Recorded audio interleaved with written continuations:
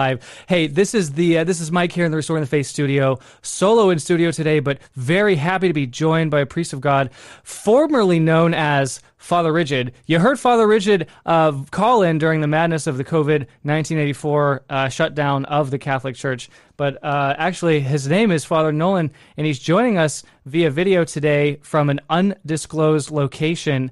I want to bring him in. Father, thank you so much for being with us. How are you?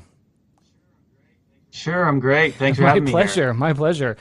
I wanted to take this opportunity to maybe just set the stage a little bit, because this is going to be a wide-ranging discussion that covers a whole lot of various things. Sure. It seems like the news is moving faster today than it ever has. And most of the news, it feels like, is bad news, and especially for Catholics, we have lots of things on our minds. So to set the stage for some attention getters, you being a former Marine officer, myself being a former Marine officer, every single time that there is a discussion or a lecture, you use an attention getter. Oh, yeah. You have to do that. So right. I think the first thing that I'll start with here is an image of here we go. We're going to cut to Spain. This is an image of a church burning down in Spain, medieval church. And this, you can hear the surprise and aghast of these people who are watching this. It's shocking because it doesn't make the news. Here in Mexico, you have feminists marching on churches and barricades. Radical, Marxist-trained feminists. It's happening all over Latin America. It shows there Argentina and Chile. If you're watching this video live. And then most concerning, I want to show the liturgy.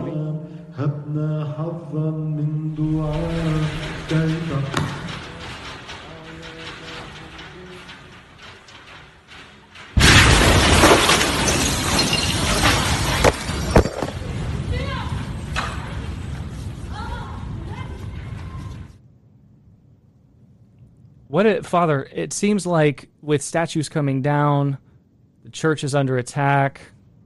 Churches in Los Angeles and Florida being firebombed. What are we on the brink of something? And this is an emerging trend. Sure. Well, gosh, Mike, I don't even know where to begin. For me, it started a few months ago, and I was alarmed by the recent the trends. And what alarmed me, I would say the most, was actually not what was happening, like the burning churches or the riots, the protests, the violence in the streets. I mean, that was concerning, but that wasn't most concerning. Most concerning was actually the reaction of the media and those in charge of positions of authority, who either defended it, let it happen, or, as has been increasingly, it's open, the media is deliberately misrepresenting these incidents.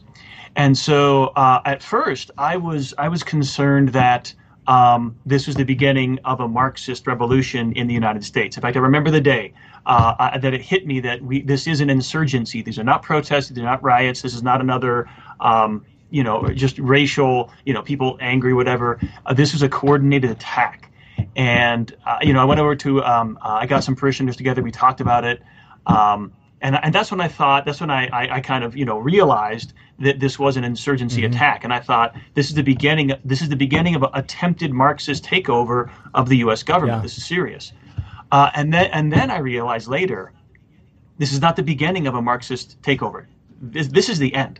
We're at the end of an attempt. This is one of the last stages of the takeover that has begun in this country for a long time, and that is why Hollywood, the media, the public schools, the educational institutions, the universities, they've already been taken over by Marxism, cultural Marxism, and increasingly it's coming out. Even the Catholic Church has been infiltrated by it. And a friend of mine I know from Idaho, he sent me a link to two articles it was the National Catholic Register, and Oh it gosh. was Yeah. not Yeah. surprising, right? And he sent it to me, and it was one of them was saying Alexandria Ocasio-Cortez is the future of That's the right. Catholic Church, and it's not an alarmist. That's like, no, this is good because she's talking about She's talking about the important things of it's feminism and the environment. the important things. Yeah, and right, exactly. And it's like, she's just a wonderful example. It's like this is crazy. She's the laughing stock of intelligence or whatever it should be. The other one is an article from Patheos, and it is talking about how calling something culturally Marxist is the argument. This article says that's a straw man because the Marxists are about equality and the Marxists are about freedom, and that's good. And we shouldn't just say, "Oh, that's Marxist," as if that's the end of it. We should dialogue and understand there are good things about Marxism, just as the early, Christians and Catholics recognize there are good things about pagan philosophies. So the National Catholic Register so this is coming out of the is church. a publication that's actually that has actually uses the word Catholic in its name, and the bishop, the local ordinary in Kansas City, who had exercised he's retired now, Bishop Finn, specifically condemned their use of the name Catholic. According to canon law, you have to have your ordinary his written permission in order to have a Catholic publication using the word Catholic. And in 2013, he withheld that privilege from the National Catholic Register. These are people that claim to be obedient to the Holy Mother Church, but they refuse to change their name. They keep the name, and it's absolutely if CNN is fake news, then the NCR is fake Catholic news. And how many people still believe both?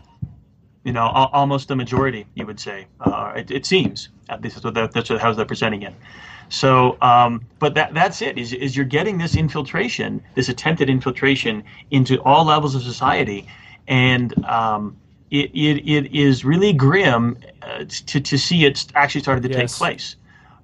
So that has been very concerning to me, and very concerning. I mean, and I've had though the maybe you could say I don't want to say the benefit or whatever, but when I talk to people from my parish or other men, and I will say, hey, do you want to get together and talk about this or come together and discuss? The answer is yes. I want to get together. We want to do something. So people, especially men, are just absolutely waiting for anybody to do something. Somebody in a position of leadership stand up and say, this is the direction we need to go. What's going on is wrong. This is what's happening. We cannot just continue to give platitudes about equality and justice and getting along. That's it. That's over. When you have people being murdered in the streets, and we have people being shot, cops being executed in the back of the head at peaceful protests, and CNN tells you this is a peaceful protest, and they know what went on, and they intentionally edited the footage, we're under attack. This country is under attack. This government is under attack, and people still don't want to realize. Father Nolan makes a point here that we're not in the beginning stage of a Marxist revolution in America. We're in the final stage. I think the following video is going to underscore that point, which is an insightful point. Watch and listen to the words of this Black Lives Matter protester, this leader in Portland, Oregon, what she says about the destruction of the United States. Hi everyone. As many of you know, my name is Lilith Sinclair. I'm an Afro-Indigenous, non-binary local organizer here in Portland, organizing for the abolition of not just the militarized police state, but also the United States as we know it. I want to make sure that while we are standing here on stolen land, we make sure to do a land acknowledgement. I mean, that at the point, Father, would you say this is a correct premise? When you can be in the open, you no longer have to be under the radar, working in the shadows. When you can just openly say in front of God and country, television cameras, and the world, what your stated goal is, the destruction and reorientation of America. That doesn't seem like it's in the early phases to me. I think your point is right. No, not at all. Yeah, absolutely. And that's exactly it, is that they're out in the open, and this could be stopped.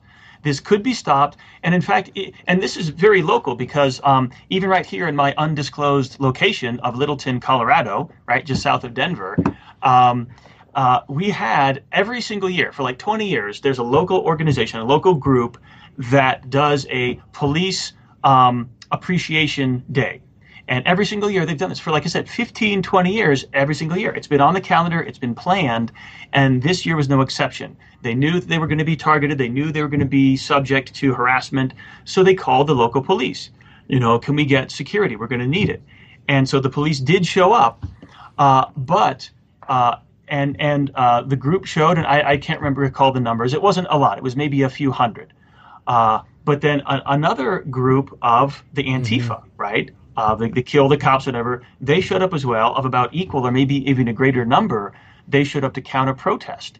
And they were, again, dressed in black tacticals. Some had weapons like a baseball bat or a metal pipe. And they were getting ugly. They were getting really ugly. And as the pro-police crowd, they were on their bandstand. They were doing their thing. They were talking about how they support the police. The police providing protection were ordered to withdraw and leave the scene. And one of the lieutenants there said, if we do that, people are going to die. I'm not leaving. So he wouldn't leave. And then Antifa attacked the demonstration. And they pulled, it wasn't like this was like a fringe, on the edge skirmish. They went up to the grandstand where they were giving their talk, pulled them off, and started physically harassing them. And the police were told to do nothing. And the police did nothing.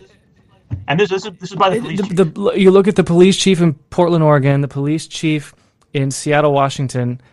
These people should be sued. I mean, if I lived in one of those two locations, I would be suing these people for gross negligence.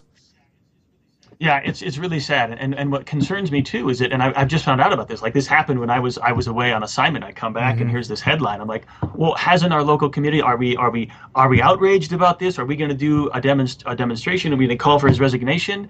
And so far, I've heard nothing.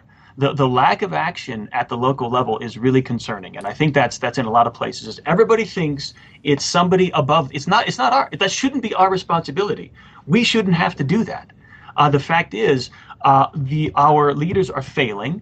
Even the people of goodwill, they're so terrified of being called a racist. They're so terrified of standing up to these bullies, and nobody knows how to do it. Nobody wants to do it, and everybody feels isolated. It's a very, very concerning situation. React to this premise. I've been saying this premise now for about a month or 2 months, as you and I both have been ingesting this extraordinary turn of events in the Union. I think that to implement communism, you have to have three things. The first thing you have to have is divorcing the people from their historical roots. And when they're divorced from their roots, when you can topple their statues, erase their history, and even make them ashamed of themselves, that's step one. Step two is to incite class warfare. And it doesn't necessarily have to be economic classes, but as long as you have racial strife, i.e. George Floyd, Black Lives Matter, etc., you have that. The third step, Father, and I'll give you a minute to think about it while I play this next video, is abject poverty. If you can create an economic cataclysm, and that is combined with the divorcing of roots, the erasing of history, feeling guilty about a people's history, and then creating conflict. Look at what is happening in Manhattan right now. Trump, this is not being they reported. They had the Secret Service here. Man's driving through Manhattan. Look at this, Armani. I used to live there. I used to work there. Look at Manhattan, guys. Look at this. Boarded up. This is what the media did Every not single show. thing is boarded up. Look at everything. Everything's boarded. Even the hotel is boarded up. Businesses are closed. This guy's commentary is This great is too. all Great, Manhattan, thick New boarded York up. accent. Love it. Have you ever seen Manhattan look like this? The media will not report this. Look at Coach. Look at Manhattan. I'm just driving. I mean, block after Not block one after block. window left. I don't even know what Microsoft. time of day he's driving. Gone. You don't drive the streets of media Midtown does Manhattan not show it like that because this at is what any happened. Here's the rate of Rolex march. store. Right This guy's there's just the Rolex cruising store. through. People Look have at been it. told to stay home. Everything boarded up. Zara fear. boarded up. Bring you back in, Father. What is? You have the three components now, right? In my assessment. Yeah. Yeah, absolutely. It very much is following, for those who know history, This is very consistent with the Marxist stages of a takeover and a revolution, and what you described, the economy, the class warfare, and so on. But that is all predicated upon an earlier foundation, which is a lack of morality. It is a corruption of morals. And in fact, but before you can destroy a country, you corrupt a country. Then you can destroy it. And that's what we've seen is when the leaders are corrupt and they do not care about morality or justice or true justice, it's used in name only. And then when the people themselves have been conditioned to accept pleasure, ease, luxury, comfort, they become addicted to it, and they become incapable of resisting when it starts to be curtailed. When it starts to be removed, they don't fight. What they do is they start to just beg for, well, at least if I can have this, if I can just have this. They get used to less and less because that's easier than fighting back. And that just goes right along with the corruption. And we lost the cultural war in the 60s with the sexual revolution and the disasters that happened in the wake of Vatican II. We lost the cultural revolution. We stopped fighting, and America slid into what we see today. It's a result of a corrupted culture, and that's a true problem.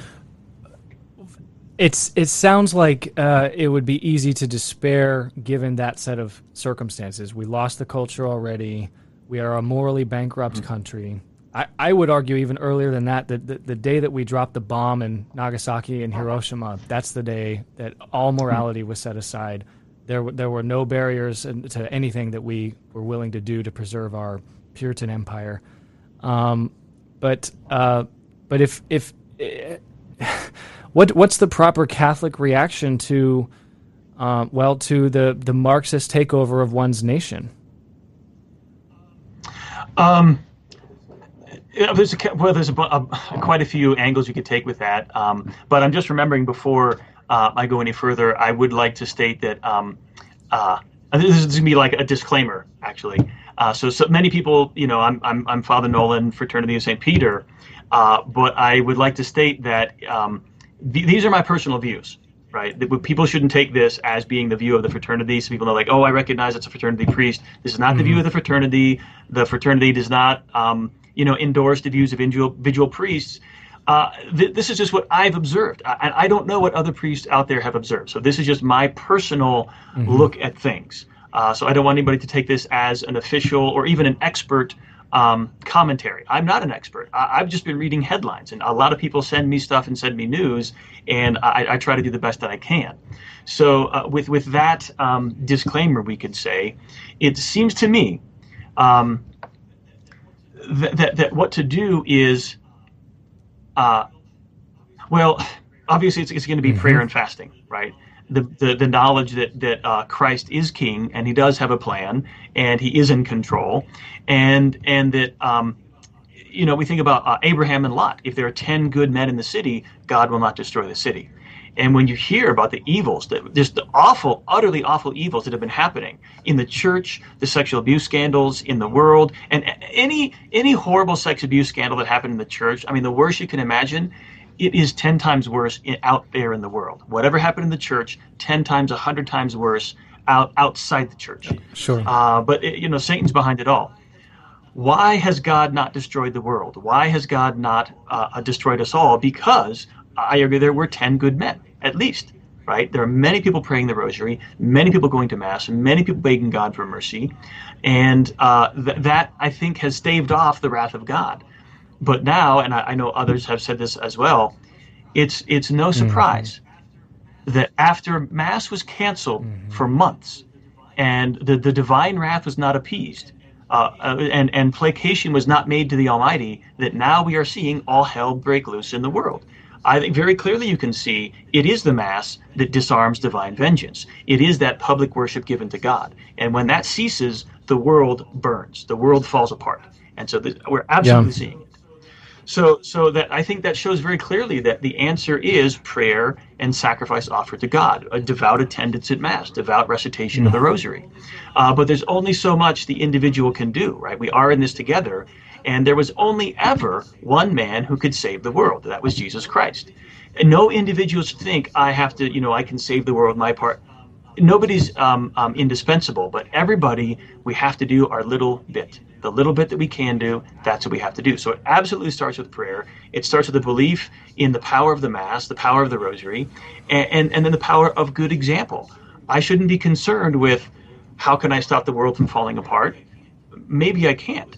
But what I can do is I can be a good priest. I can be a good family man. I can be a good mother or father or worker or friend, whatever it may be.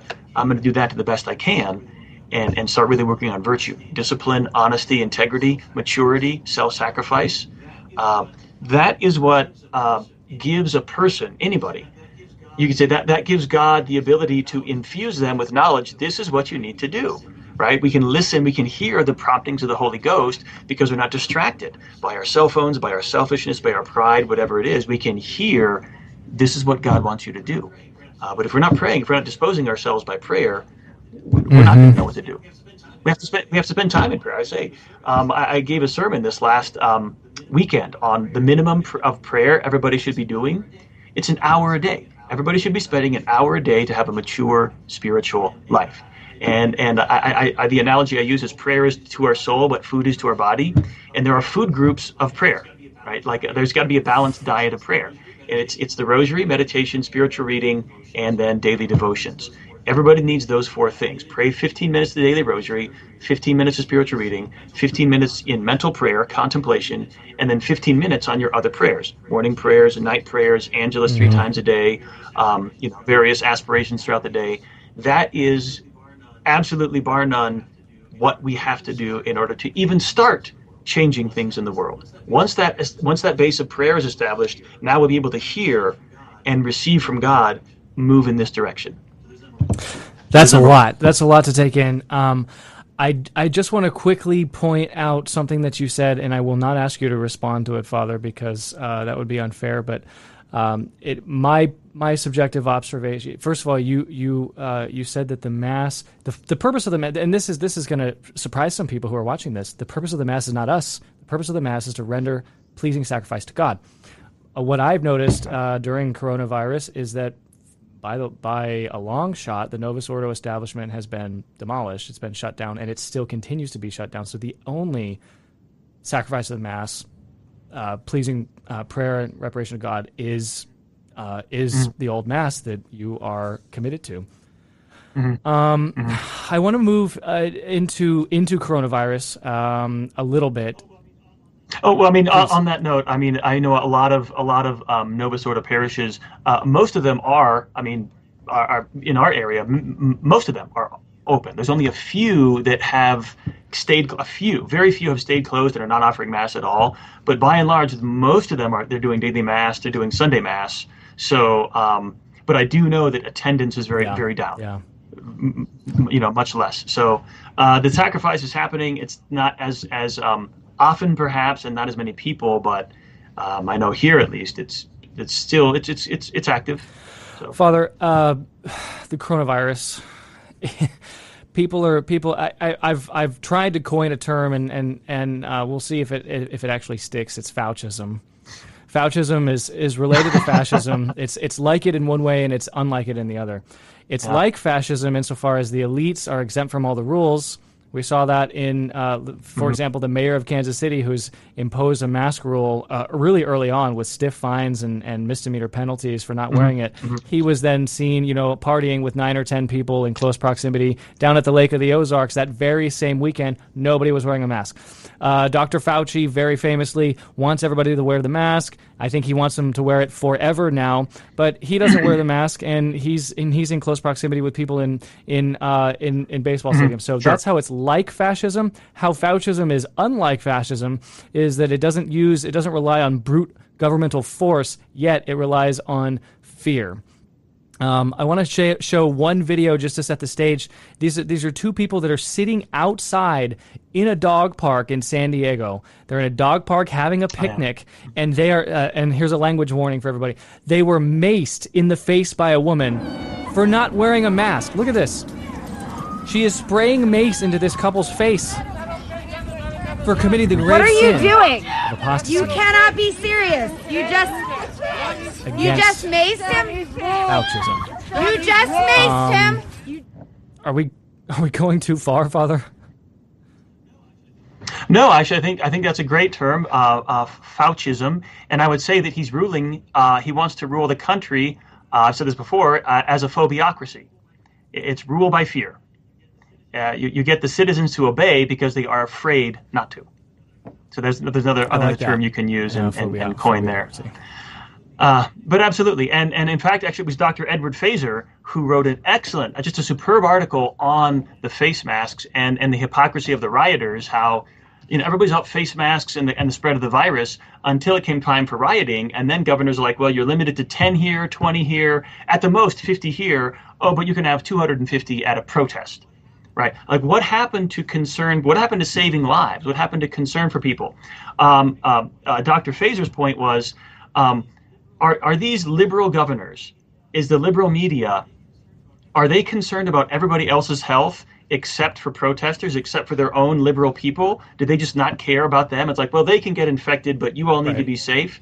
He's like, no, what this shows you is the liberal media, all these people talking about safety, don't actually believe the virus is harmful. They don't actually believe, because if they did, they wouldn't allow their friends to go out there and be spreading it amongst themselves and risking death. They don't think it's harmful. They don't think it's dangerous. And that's why it's absolutely about control. It's about keeping other people in a state of fear. Meanwhile, they're not afraid at all. And people really hate hypocrisy. They really have a visceral allergic reaction to hypocrisy, and that's a huge one. I want to unveil the the idol of this new pagan phobiocratic religion, and that's this statue here being unveiled in Latvia. This is a statue. This is emblematic of the new world religion. It's a woman. Is that Hillary? That looks like Hillary. I thought maybe it was a statue of Karen, but somebody pointed out it looks a lot like Hillary Clinton. Both are equally scary and potentially equally deadly. This is sick. This is sick that these people are putting this healthcare worker wearing the mask. That's the only statue going up. Meanwhile, statues of Christopher Columbus are coming down. Even statues of Ulysses S. Grant and Abe Lincoln are coming down. It's appalling. I want to also get your reaction too, Father, because I know that as we've gone through this pandemic, plandemic, scamdemic, whatever you want to call it, I prefer the latter. There were periods of time where it appeared that the virus was very deadly, very scary. Everyone went through the phase of wondering. Now we're at a point where medical doctors who dissent from the public orthodoxy are censured. They can lose their license. Their videos are pulled down from YouTube. The fact that I'm about to play this video probably means that this video will end up in the end getting pulled down from YouTube and Father Rigid's identity will be preserved. But this is Dr. Stella Emanuel. Here she is. And the doctors that are sitting down going, it's small, but it doesn't work. They're actually taking the prophylaxis. I know. I have put a lot of them on it. They are taking prophylaxis. They and their families are protected, and they're busy telling Americans, well, we can't prescribe it because, I'm scared. And she's calling everyone out. But you know what? This is the even good part. You see, what's his name? That dude on CNN that got sick? She's saying, I know you're all taking it. You're all taking the hydroxy. The crazy one. That dude, I knew he took hydroxychloroquine. Do you know why? I know many of you who are doing it. This goes back to Faucism. Hydroxychloroquine, or one of them, probably the bad version. These people are taking hydroxychloroquine. This goes back to, Father, the idea that the elites can take hydroxychloroquine as a as a preventative measure, right? And so that they're immune from the virus, but they're going to withhold that from everybody else. That's their idea of society. Everything's about class and about oppressor and oppressed. And the ones who are fostering this are the oppressors themselves. They believe that they are superior to people who are not in their position, intellectually, morally, in every single way. Their job is to govern and control the rest of humanity, which is not capable of governing itself properly, as kind of this self-appointed role as basically God. They're taking the place of God. They know best. They know everything. And everybody else they're too stupid to know what's best for them. And that comes out in these mask orders. You are too stupid to take care of your own health, therefore we'll have to do it for you. Right. One of the things you said when is in part of your brilliant answer to how we should respond to as Catholics to the Marxist takeover of our country. One of the things you said is we cannot stop it. Okay, we're just humans, and many of us are weak and frail and individuals. That reminded me of this bomb in Beirut, which I'm going to show you. If you, this just illustrates how weak and feeble just one person is. Here's this bomb, and the people who are watching this. I mean, that's a mushroom cloud. The people who are watching this, you're going to see here in about a second, are kind of knocked off their feet by the blast radius. This just happened in Beirut. I know when you were active duty in the Marine Corps, Father, you served in the Middle East. That's right. Yeah. And I've been there as well. I look at this, Father, and I just think, first of all, they said that it was fireworks. You said they think that we're stupid and that we can't govern ourselves. They do think we're stupid. They call that fireworks? Yeah. I mean, those, especially when you're looking at one of them, you see footage from very, very far away, and you see, oh yeah, those look like firecrackers. Those are not firecrackers. Like, those are powerful. Like that's super powerful stuff. Like, it looks like rounds getting going off, igniting. Like 20 millimeter rounds, to get that large of an explosion, that large of a crack from that far away. But I, being a priest, you end up, a lot of people come to you, and I do know some people in the parish and elsewhere that they get feeds, right? And they have access to information. They say that it was not fireworks and it's not a fertilizer plant. So. That's as much as I would feel comfortable repeating Sure. there, but Sure. I understand that.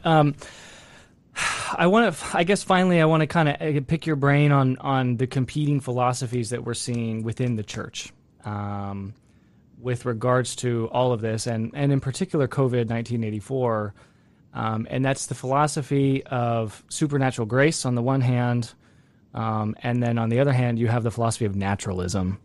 And it seems to me, and I've said it many times on this YouTube channel, and somehow I'm still around, that many of the bishops, I won't say how many, I personally think it's a lot, suffer from naturalism. They believe that they are the shepherds to your body, but not the shepherds to your soul. They're more concerned about a virus harming your body than they are about sin harming your soul.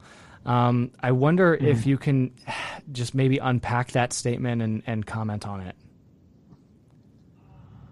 Well, there's so many ways you could go with this, but I spent some time thinking about that as well, especially with the, I don't want to say eagerness, but the just with no restraints. As soon as it became, just the suggestion that, gathering in large congregations might be harmful, bishops were like, tripping over themselves to cancel masses.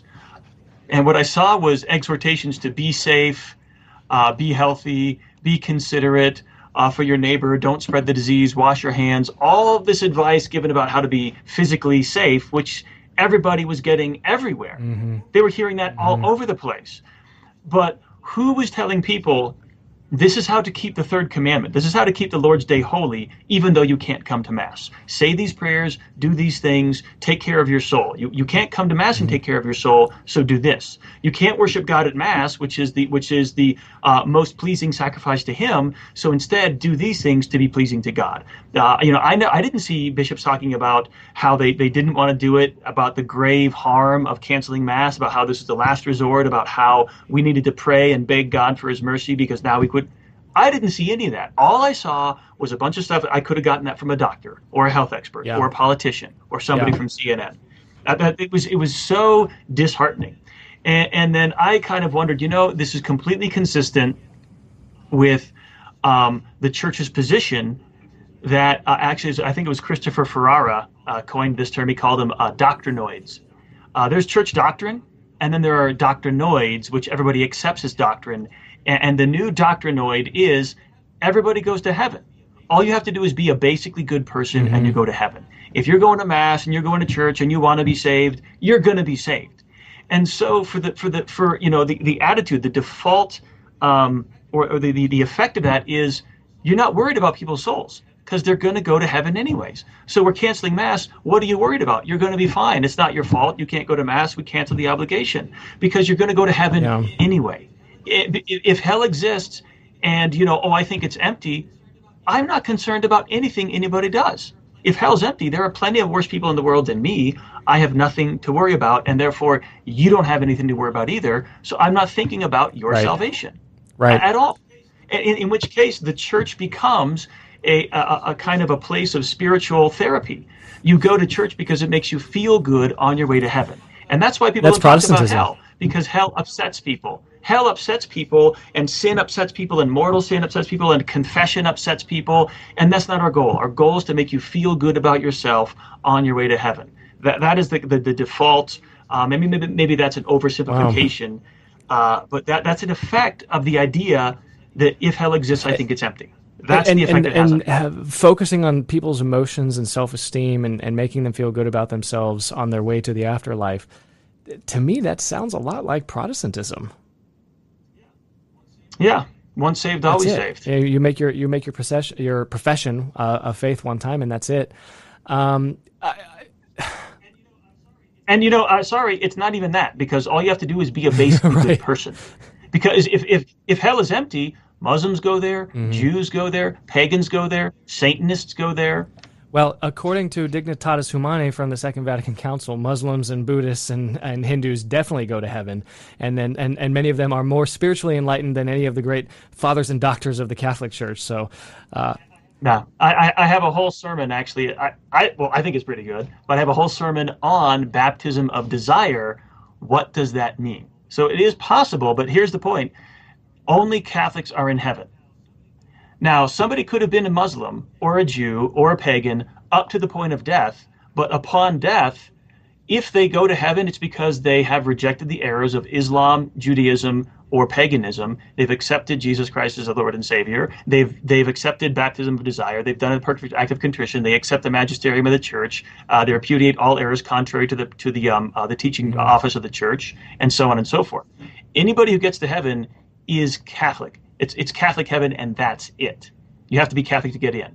Now, how long it takes for you to become Catholic, there's a famous story, or not a famous story, but a story about Father Herman and the Curie of Ars, about his mother, who was a Jew, and she hated, her son became a Carthusian monk, and she hated the church. She kicked a priest out on her deathbed, and he prayed masses, so many rosaries, masses for her soul. She died without baptism, without anything, and later on it was revealed that his prayers had gotten her to heaven.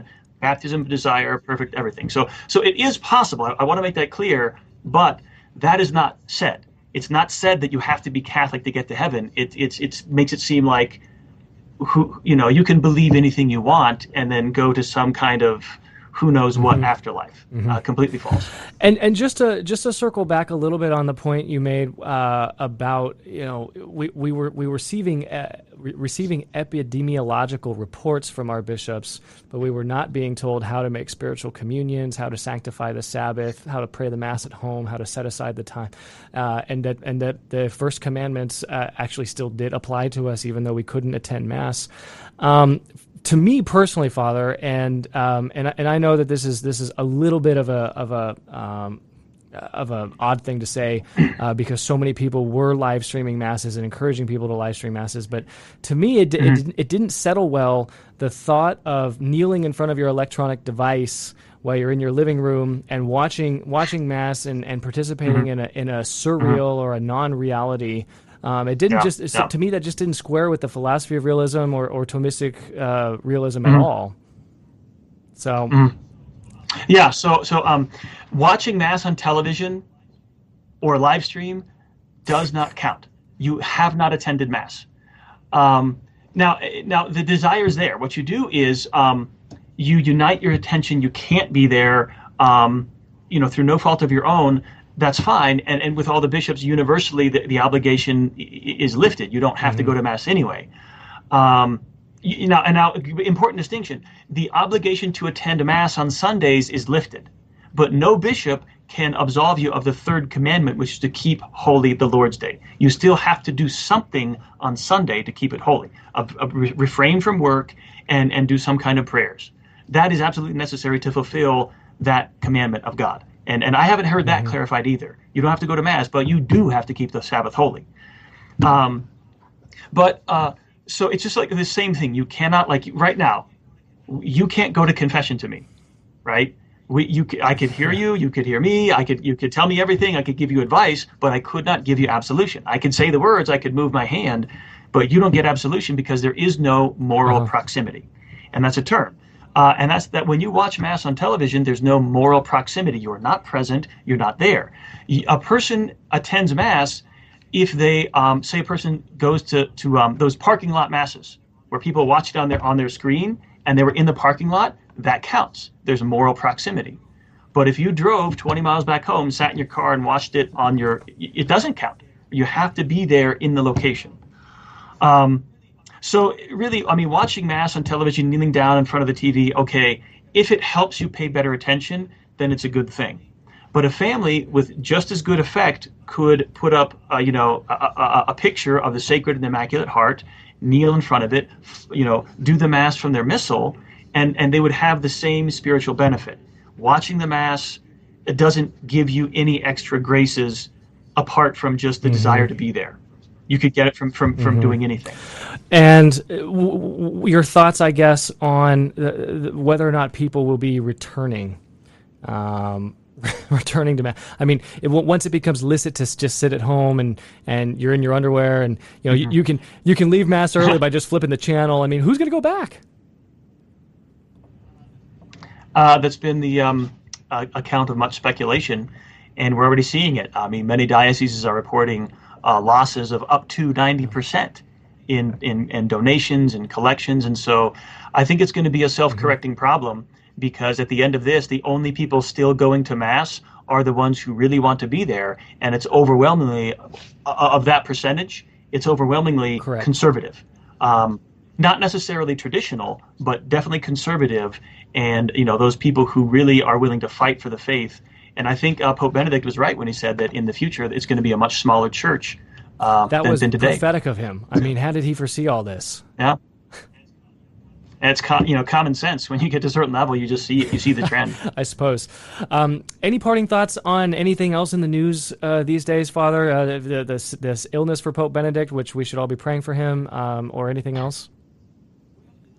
Well, I would. There's actually one thing I would like to say, and maybe draw a parallel between the hierarchy of the Church and the hierarchy of Marxism and the phobiocracy, the Faucism that we're seeing, and that is something I noticed in Church doctrine, and I would say this is regarding the coronavirus, because it's in dispute. I would say there's arguments on both sides as to why it's dangerous, why it isn't. I'm much more on the it's not dangerous side at a large scale. But in the Church, we are required to give a pious assent of the mind and the will to the Holy Father. When the Holy Father writes an encyclical or a letter, whatever it is, theology, morality, opinion, we are to give our pious assent of the mind and the will. Okay, the Holy Father said it, we should consider it. Until and unless that document has been reviewed by competent experts in the field, bishops, members of the hierarchy, canon law degrees. If they review the Pope's document and conclude there is positive room for positive error, actual doubt that there might be an error in the Pope's document, the faithful are relieved of the requirement to give a pious assent of the mind and the will. Experts are disagreeing with the Holy Father. That's their job. We don't have to agree with it. The faithful are relieved of that burden. And so they're free to ignore it or not. They don't have to take it.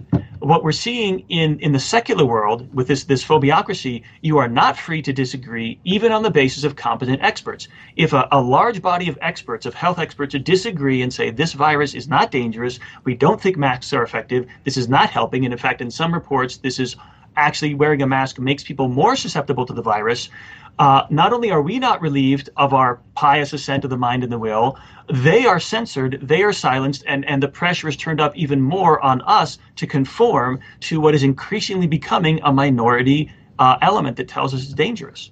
So there's the difference between the church and society. It's not about fairness. It's not about equality. It's not about justice. It is about absolute obedience and blind trust. That's what they want. Wow. That is an incredibly acute observation, Father, and it is so true. My mind couldn't help but think when you were making the initial comparison to the church, and I was thinking about the dubia and the cardinals and bishops that signed the dubia, and you know that calls certain things into question for us faithful. But there is no room for dissent against liberal orthodoxy. Absolutely, I mean, these people are. And I think it's important. I think this is where civil disobedience comes in, and we are absolutely within our rights to. I don't wear a mask anywhere I go, and I'm willing to. If I'm requested, you need to put on your mask, I'm going to reply, well, I'm exempt, right? And I don't have to disclose my medical information to you. I don't have to disclose to you why I have a medical exemption. If they push the issue, I'll say, look, you're free to call the authorities, but I will not wear a mask. And like there was a. There have been cases of that, of people who are disobeying, and the cops come, and they go with the police. They go right along with it. And I mean, I don't know if I would actually take it that far. I mean, the first offense, you get fined. You get like a $15 ticket. You know, I'm willing to pay $15 to exercise my fundamental freedoms, because now it's easy. Now it's not wearing a mask, and it's $15. In the future, it's going to be a vaccine with who knows what's in there, and it's going to be jail time, or censure, or taking you away from your kids, or taking your kids away from you. That's what's coming next. If you don't stand up now and say, I'm not going to wear a mask, I'm not going to submit to this fear and this control, you will lose everything. This is our last chance to stand up and resist. And that is my personal opinion. That is not the position of the church, the fraternity, or my parish. That's Father Dan Nolan. And I encourage everybody, be bold, stand up. It's uncomfortable, but if you really don't want to wear a mask, don't wear it. Make them ask you. Be polite.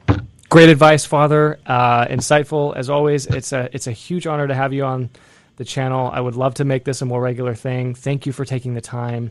A lot of positive remarks out there on YouTube. Everyone's grateful for your time, and I just express an incredible amount of gratitude to you. Sure thing. You bet. Thank you. I got a busy day ahead of me, so I got to get going. God bless you. All right. Thank you, Mike. All right. The stream is over.